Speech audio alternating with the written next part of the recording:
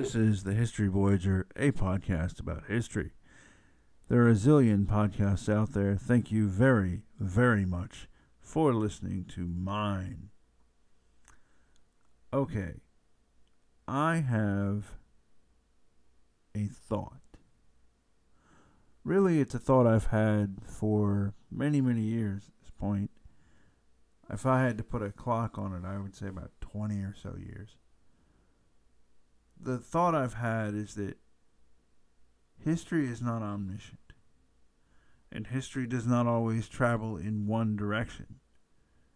In fact, really, it's actually a very simplistic way to look at history to say that it travels in one direction or really any direction at all. When the Spanish flu was going on, America psychologically was very much still in the 19th century. Germany which had been recently unified or relatively recently unified, arguably their leadership was actually living in a time further back than that. Very, very much a pre-industrial society. And the thing that I think about, I guess, with our modern world, because in the Spanish flu podcast, I talk all the time and really constantly about how essentially, basically for better or worse, the powers that be at the time of the Spanish flu essentially were very, very unprepared for the world in which they lived. And I don't know, the more I keep saying that, the more I say the people who were in charge of things during the time of the Spanish flu were unprepared for the time in which they live, the more I think that's kind of us. That's exactly what's going on with us. We're basically totally unprepared for the world in which we live. At least our leadership is. And, I hear what you're saying, and I hear that you want, that some of you might want this to be a takedown of our current president. And I'm not going to go that way, because I'm not thinking it's necessarily only one political party or one branch of government or one anything that's totally unprepared for the time in which we live. I think we're all unprepared for the time in which we live. I really do. I honestly, truly, truly do. What I mean by that is we've never before in human history had a way to communicate literally at the speed of light and have it be two-way communication and have it be authentic two-way communication completely without a filter. So it's like now we're discovering what people were really like, what somebody is really, really like without a filter. And we're very much used to thinking of the world as though it has a filter on it, or at least I am. And maybe that's because I'm a digital immigrant. Now, like I said earlier in the last podcast, I explained what a digital immigrant was. But I wonder if we as a society are simply unprepared to live in the information age. Every age of mankind has, a messy transition period. Even and especially from Mesolithic to Neolithic had a messy transition period. There's actually a famous, very famous site in Britain they think it's where these ancient hunter-gatherers and these ancient farmers essentially encountered each other and decided to do battle. And it was a large battle over a large piece of earth. And when you look at it, the hunter-gatherers at that point realized that they felt like they were fighting for their survival. And that's a fascinating look into a culture that we just don't really have that much of a connection to. But it's also sort of this thought that there's always going to be this conflict between humans, right? There's always going to be this sort of especially when one modality leaves and the other one comes in.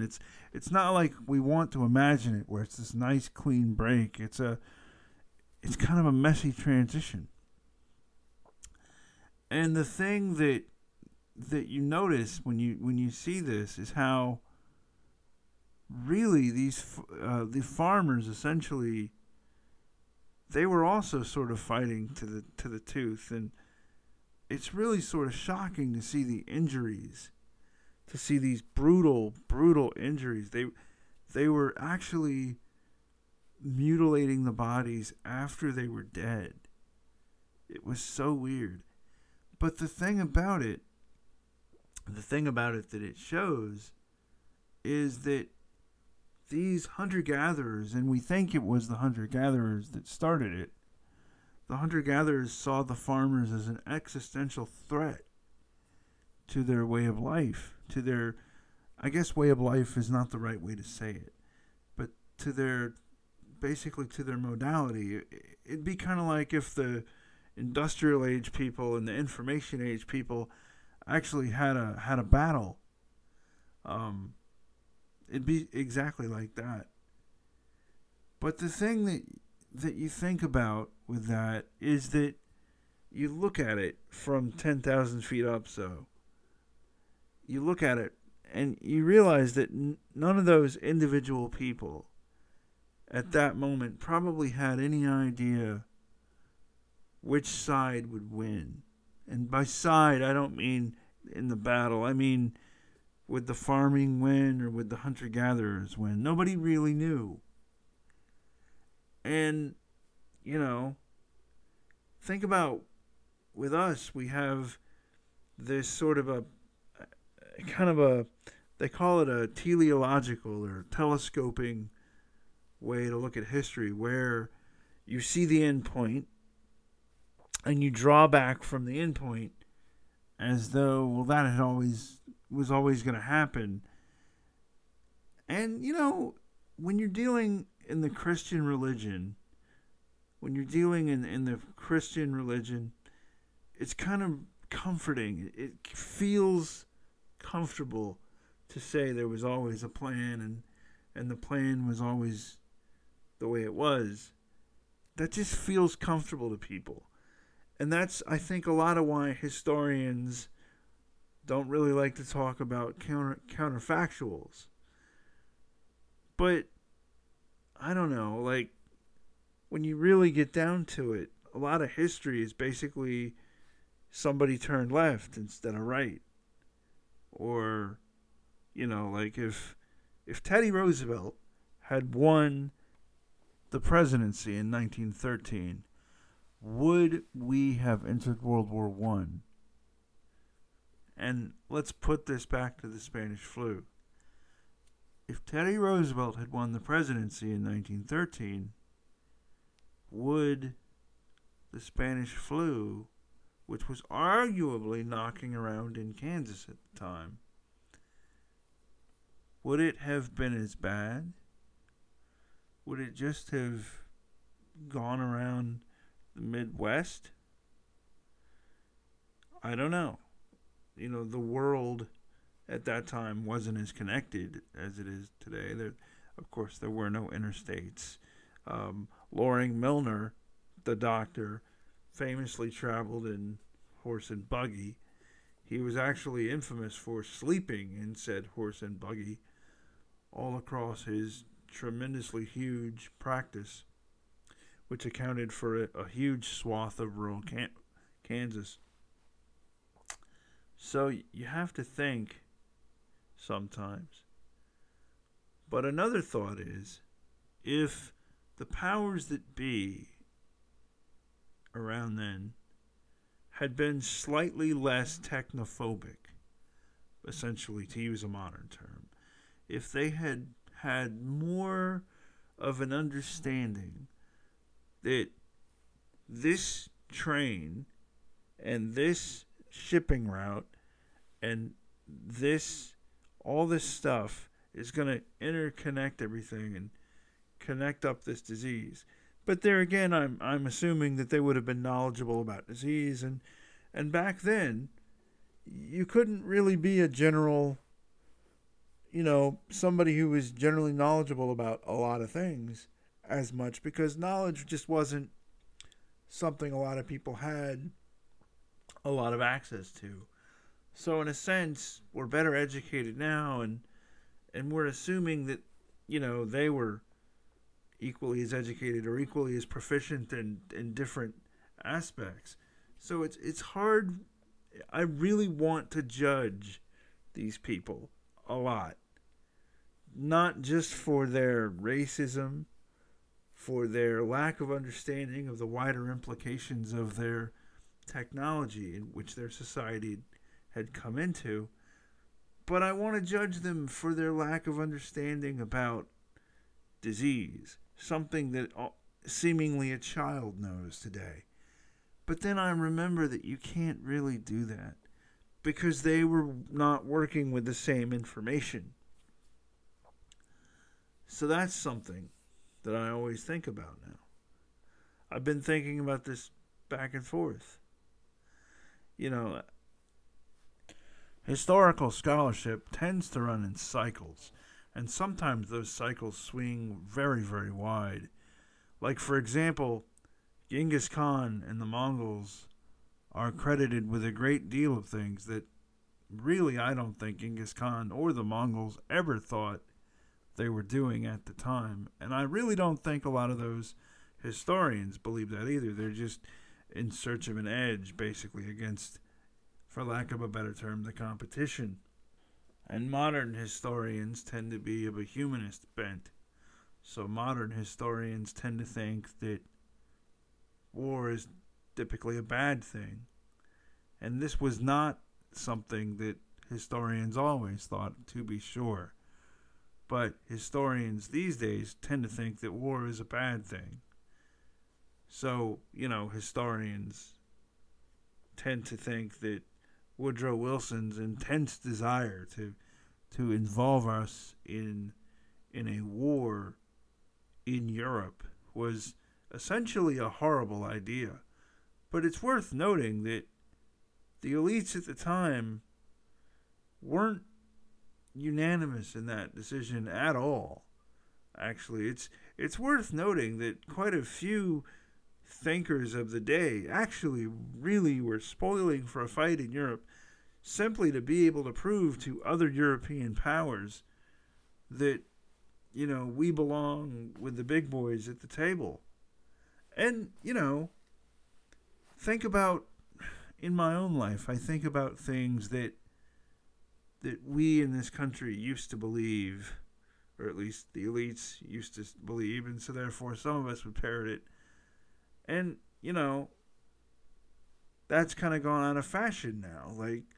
Like for example, look at this push in the 90s to get China to make more stuff because people thought that China was essentially, we can make them into a liberal democracy. And we can do that by incorporating them in the global economy, right? Well, nobody today thinks that. And Donald Trump, for better or worse, became president, at least in part, because he convinced people, in enough states that this was a terrible idea. Well, and another example, I remember a book in college called The World is Flat. Thomas Friedman of the New York Times had this idea that you could basically ship jobs overseas, service jobs, and that other service jobs would come along that would be better, and that these people that were displaced out of the service job that had been shipped overseas would just naturally take the job that was better, that just magically appeared. Well, I say that's pejorative on my part, because Thomas Friedman never really explained, at least to my satisfaction, how these jobs were supposed to come, or, more to the point, the logical leap between somebody who was trained on one job to be able to do another job. Because remember, training takes time out of a person's life.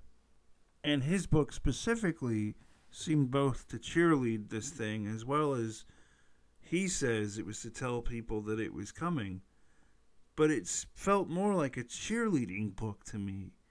It wasn't, as though he had created this himself, but he certainly did make a lot of logical leaps, which I don't think basically a normal person would have thought to do, because, a prize-winning economist isn't exactly a normal person and doesn't exactly have a normal job. And really, that's my problem with these types of books, is that they're written by people that have very little relationship or very little connection, I guess is a better word, to the average normal life of average normal Americans. But yet these books take on this life in the conversation, in the policy conversation, and in the societal conversation, again, largely by people who don't really have any real understanding of what normal reality is for a lot of people. And these books end up shaping the way our society runs. And once a politician on your quote-unquote team extols the virtues of this book to you on the Sunday shows, then you become a parroter of this book, a parroter of this, idea in this book, or so on. And all you're really doing is parroting the politician on your team, so to say. You see that again, perhaps most famously now and most uncontroversially, in a book called The End of History by a man named Francis Fukuyama. This book today, to talk about it in an adult way without snickering, is almost impossible. It was written during, or I guess right before, this magical time that happened when the Berlin Wall fell and communism was, quote, over, unquote, and 9/11. Looking back, that was sort of a golden age, don't you think? But the reality of the situation is that Francis Fukuyama had said that now that we're come to the end of our war against communism, this Cold War against communism, suddenly now we have this whole new era of time opened up. And he was totally willfully blind to the major, I guess, foreign conflict that really was right around the corner, which was 9/11. And I've actually known people who worked in the CIA while, in the days before 9/11. And it's kind of hilarious to them in a very, very dark way. And to me, really, if I'm being honest, that you had employed people running around telling our politicians about this. And the politicians believed them. It's almost laughable. Because, the evidence of a 9/11 type event was actually in the cards. It was on the table. But certain people didn't choose to acknowledge it. Now, why am I bringing this up in a podcast about the Spanish flu? I'm glad you asked that question. The reason I'm bringing this up in a podcast about the Spanish flu is I want to say, as an example, that every era in history has governments that guess wrong or that think wrong. And so we, the people that live in the future, need to be kinder, I guess, in our assessment of what they were thinking. Because what they were thinking was maybe not the best thought of the day, but it was a popular thought. And we can look back in our own time and notice thoughts that people that are still alive, for God's sake, had, that today I wonder if they would say, silently, I guess in the dark, away from the cameras and the lights and the microphones. I wonder if, say, Bill Clinton would say that opening up China was a good idea. Inviting China into the World Trade Organization. I wonder if George H.W. Bush, if he were alive today, what he would think about that. I really wonder. Or, for example, those people that worked in the CIA prior to 9/11 who just essentially ignored or didn't really understand the data that said that there was going to be an attack on the Twin Towers. I wonder what they think today. The entire reason I'm making this episode of the podcast is essentially that I'm wrestling in my own mind with what were they thinking? What was Woodrow Wilson thinking? It's easy for me in the modern world to look at Woodrow Wilson and to call him an idiot and a racist, which I'm sure he would have owned up to being a racist at the time, but he certainly would not have owned up to being an idiot. But it's easy for me to look at a world where his theory of the world has been so discredited and to think of him in ways that are unflattering, say. And the other reason I'm making this podcast is essentially because there was a story I read in one of the books in preparation for a Spanish flu episode where it was a retirement. And one of the doctors at a government installation was retiring, and they were congratulating him on defeating the Spanish flu decades earlier. And he essentially said, no, I didn't defeat the Spanish flu. It just sort of went away. And he said like it trailed off, and he had basically a flashback. And I've read this account in multiple books, which leads me to believe, not only in multiple books, but multiple perspectives, which leads me to believe that a great many people, A, saw it, and B, were shaken by it to a degree. And I just thought, perhaps I should make an episode of the podcast, not really in Woodrow Wilson's defense or the Germans' defense, because let me tell you, those Germans then, they had this really almost an 18th century view of war that, honest to God, was so totally out of touch with the capabilities of modern warfare. It's almost laughable, really. But I thought, I need to inject a little bit of, I guess, realism or a little bit of understanding into the podcast so that you, the audience, and me, the presenter, can move forward. All right, and with that, I want to talk about some things going on with the History Voyager. I've got a Facebook group, which I will link below in the description. The music you're about to hear is that of Mr. Andrew Bickery. He's a friend of mine for years and years. And I'd also like to say that